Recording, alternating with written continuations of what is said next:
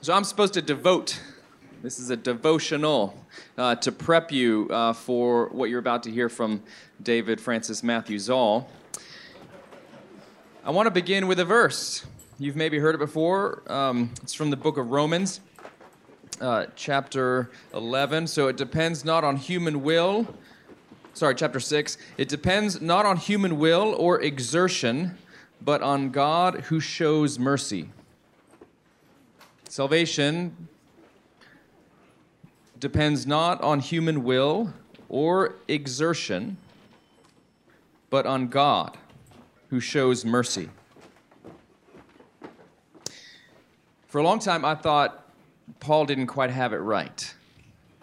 I thought a lot depended on my will and exertion. And I was collecting gold stars for the Lord to demonstrate the strength of my will and the sincerity of my exertion. One summer, I went to a mission trip in San Diego while I was in college. And, that was gold star number one. All my other friends were doing serious but worldly things. I was sharing the gospel with folks on the beach, because who doesn't want to hear about Jesus on the beach? So gold star number one. And while we were on this summer mission trip, we had to get little side jobs to kind of help pay the bills and also share the message, because, who doesn't want to hear about Jesus at work? And thank you, Matt. Somebody was like, I just witnessed to my coworker. Maybe, was that wrong? Not for you. So a lot of the other folks on this mission trip were working in fast food or kind of various, beach-related things, hawking T-shirts on the boardwalk or whatever. But I got a good job. I was testing software in a little nice air-conditioned downtown office in San Diego. I was about as proficient as Ben Stiller as Zoolander when he and Owen Wilson are trying to get the files from inside the computer. That was my level of expertise. But nevertheless, I felt pretty good about my prestigious software testing job. So another gold star. I just had lots and lots of gold stars, and the Lord was lucky to have me on His team that summer. Human exertion and my will. One day I came home from work and noticed another person who was part of this mission team, and she was beginning to wash a car. It was an SUV, a Land Cruiser, I believe.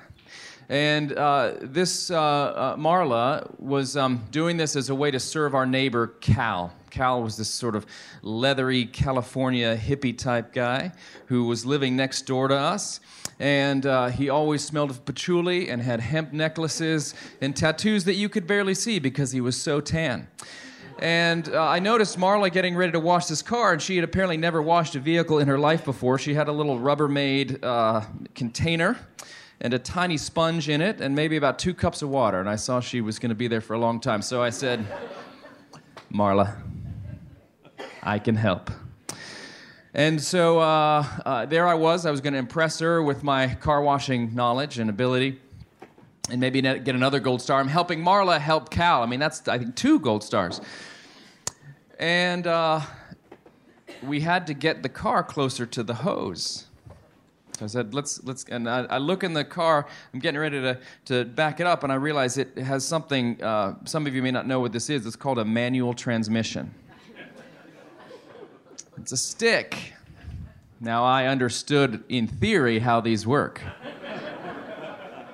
But in execution, I was a little unpracticed. So I get in, I start the car, I depress the clutch, I get it in reverse, and I cut the wheel to back around the corner near the hose.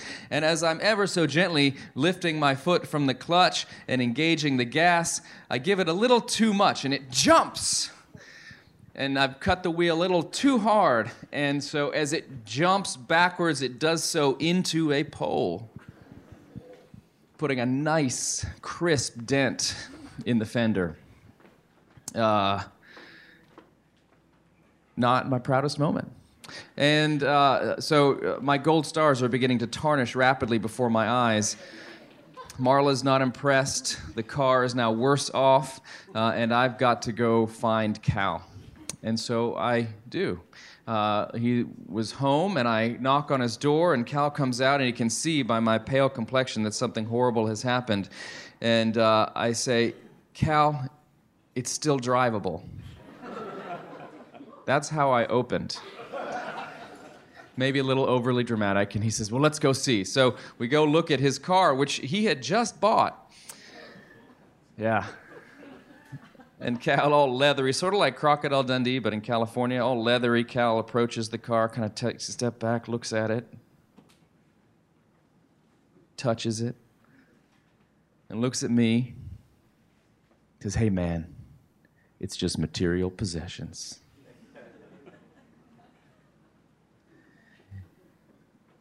You never know where God's grace is going to show up.